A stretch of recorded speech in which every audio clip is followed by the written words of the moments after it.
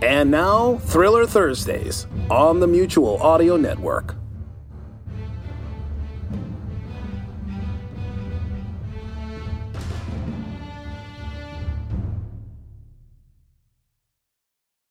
The following audio drama is rated PG for parental guidance recommended. Chapter 7. I don't know, Jack, Ted Holmes said with a shake of his head. The whole thing sounds pretty stupid to me. Holmes was a city cop, a sergeant at robbery homicide, in fact, but he was all right. We knew each other from the war, and that was enough for him, and it was enough for me. Circumstances dictated that we were on different sides often enough, but it wasn't personal with Ted the way it was with some of the others. See, there are few things more annoying to a cop than the thought of a detective who can turn down a case, and who isn't required to fill out 31 flavors of paperwork every time he scratches his behind. The whole idea of a detective for hire sets their teeth on edge, as though their pensions were somehow at stake. I did very little to endear myself to the local constabulary, it was true. Most of the department would have given me the runaround on spec, before they even really knew what I wanted. Not so Sergeant Holmes. We sat at his desk in a corner of the squad room with 2 genuinely lousy cups of coffee. I can't believe they make you drink this, I said, staring at the thick sludge in the bottom of my cup. Technically they don't, Holmes said, and it isn't any worse than it always is, but you drank it anyway. You know what the first problem with this coffee is, I started? Jack, I don't want to talk about the stupid coffee, he said. I blinked at him. I understood all of those words, but strung together in that order they made no sense. Sorry, Ted said, aware of having given offense. He was always too decent a guy to be a cop, but he wasn't good for much else, and sometimes you did get to shoot people, which he didn't enjoy, but he was quite good at.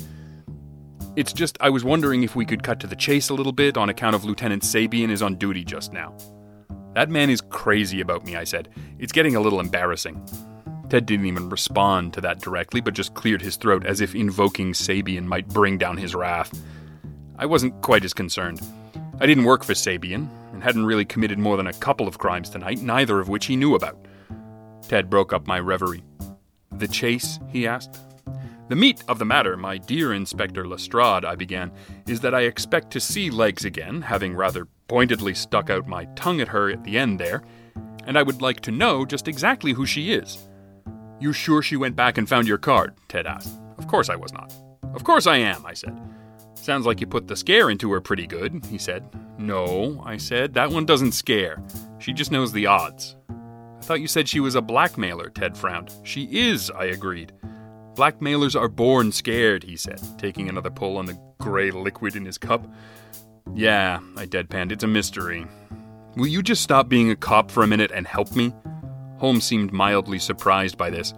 And just what exactly was it that motivated you to come down here and confess to at least 2 crimes if it was not the fact that I am a cop? If I wanted a confession, I'd go to a priest, I said. Are you even Catholic? Ted frowned. He was, and didn't think other people should get to joke about it. No, I'm a Hindu. Tell that to the last steak you ate, he snorted. I didn't say I was a good Hindu. I punctuated the line with my coffee cup, as is my wont, which almost led to my accidental ingestion of still more cop shop coffee. Seriously, Justice, Holmes said, why bring this to me? Because the lady in question was a leggy blonde, I said gravely, and you are an enthusiast on the subject, not unlike myself and coffee, which says something very sad about at least one of us. Now you're talking, Ted grinned. How long was the hair again? Up, I shrugged. Tight little caboose, you say? Sergeant Holmes had his thinking cap on. Like a snare drum, I said. I'm not really expecting you to pull a name from the clear blue sky, you know. Oh, he said, disappointed. She may not have a record, but she learned the rough talk somewhere, and she's up to her neck in this Mayfield thing. I thought maybe these names would ring some bells. I handed him the mitt full of business cards Blondie had left in her bag. He shuffled through them and snorted. What is it? I asked. This one, the florist, he said. The address on the card is 226 Sycamore. So? So that's the address of the Four Roses Bar and Grill. Roses, florist. It's cute. I don't really do cute, I frowned. You should, he said. It's fun. A lot of these have a little joke in there somewhere. Look at this one. Decent little press pass for the Gazette. Yeah. So this isn't the right address. That's the place across the street where all the reporters get loaded after deadline. What is it? Greenies? Greavies, I said. So she has a sense of humor and likes a drink. Doesn't tell me much. Tells me plenty, Ted grinned again. We've got to find this girl. How is Eileen gonna feel about that, I asked. Ted scowled. You leave Eileen out of this, he said with a look like I'd stepped on his grave. Maybe I should take Blondie's camera and go into business for myself, I said. First lesson, he scowled. Never blackmail the poor. Suddenly his face lit up as he shuffled through the deck in his hand. Well, I'll be damned, he said. What is it, I asked. More Carmody card capers? Yeah, he smiled. Mystery solved, Ace. He held one aloft that read Trixie Dixon, Girl Detective. Yeah, I saw that, I scowled. Hilarious. And accurate, he said. She's real, and she's an eyeful. I stared at him and said nothing. I'm not lying, Jackie, he said. Tall, leggy, blonde, full of sass, licensed private detective. God help us all, I said with a shake of my head. It's the wave of the future, Jack, he grinned. There'll be homicide cops next, I said. Don't be stupid, he frowned. So you know her, I asked. Not as well as I'd like, he said, clicking his teeth. Eileen would be thrilled, I said. You've only admired from afar? Sure, he said, but only 'cause I haven't had a chance to get a near. That's cute, I said. Thanks, he said. I've been saving that one. Don't know much about her. Set up shop almost a year ago. Does a pretty good trade with the ladies. Surprised to see her working a blackmail racket. He shook his head. Don't sit quite right. Tell that to Roger Mayfield, I said. You do take a few dirty pictures now and again yourself, you know, Holmes said, going back for still more of his coffee. It's kind of part and parcel of the peeper trade. I frowned. It was probably true, but he still shouldn't say it. So why would she send my client a snapshot of himself playing the role of Seabiscuit in a match race on Cannon Street? Holmes shrugged. Maybe she's working for the blackmailer? You know a lot of blackmailers who hire private eyes to do their dirty work for them? I asked. Holmes shrugged again. He was getting good at that. If he did less thinking, he'd make lieutenant. Not a bad cover, he said. But it cuts into the profit margin, and this isn't exactly a Rockefeller getting squeezed, is it? It is not, I said. So let's keep it uncomplicated if we can. Well, he said, she does have a record. I blinked at him 2 or 3 times. A record, he said, as if this explained everything. For what? I asked. The shrug appeared again. No idea. It's a juvie, and juvies are sealed. So unseal it, I said. Is that a court order? He asked with a raised eyebrow. It is not, I admitted. Then no can do, he said. Besides, I don't have it handy or anything.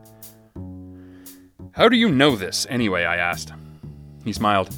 When a policeman admires a lady from afar, he said without embarrassment, a background check is a standard investigative tool, in case it makes it easier to strike up a conversation later. Charming, I said. I'm telling Eileen on you. No, you won't, he said. You're more scared of her than I am. And if you do, I'll arrest you on the B&E and unlawful discharge of a firearm.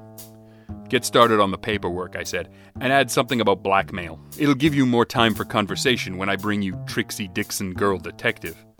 And here it isn't even my birthday, he beamed. A voice thundered from the other side of the room, far above all of the normal din. What in my Aunt Fanny's gout is he doing in my squad room? I turned and saw the majestic form of Lieutenant Victor Sabian stomping towards me at speed. He was a big guy, a real cop and not a politician who had risen from thick-necked bull to head of robbery homicide by being good at what he does, which is not the same as being a decent human being. Sabian didn't care for me. At all. I smiled at Ted, who had turned pale at the sight. Gotta go, Teeter, I grinned. Thanks for the coffee.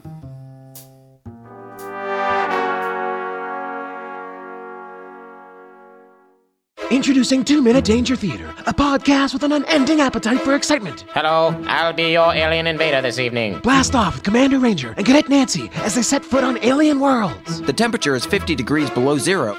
It looks like we only have one spacesuit aboard the ship. You'll have to wear this bathrobe. Trek around the globe with jungle adventurer Blake Diamond as he searches for an ancient mystical ruby. Is that what I think it is? Yes, I believe we've discovered the Holy Grail. Damn it! Where's the ruby? Wherever there's a Nazi plot to thwart or a humanitarian crisis to ignore, Blake Diamond will be there. Lost Ark of the Covenant, map to the city of Atlantis, missing link. And don't forget the voice, that mysterious crime fighter who lurks in the shadows. If you don't talk, you'll force me to use my powers of telepathy. Oh yeah? I'm thinking of a number between 1 and 10. What is it? 1. No. 10. No. 1. Yes, 2-Minute Danger Theater. Just go to dangertheater.com. Please consult a physician before listening. Nancy, what are you doing with that llama? Milking it, sir. So, do you like comedy? If you do, then Friday Follies might be just the feed for you. From the Mutual Audio Network, every Friday we bring you a selection of hilarious audio drama, and you can find it wherever you find your podcasts. Just search for Friday Follies, or you could subscribe to the main Mutual Audio Network feed. It's up to you. Find us there. The Mutual Audio Network. Listening and imagining together.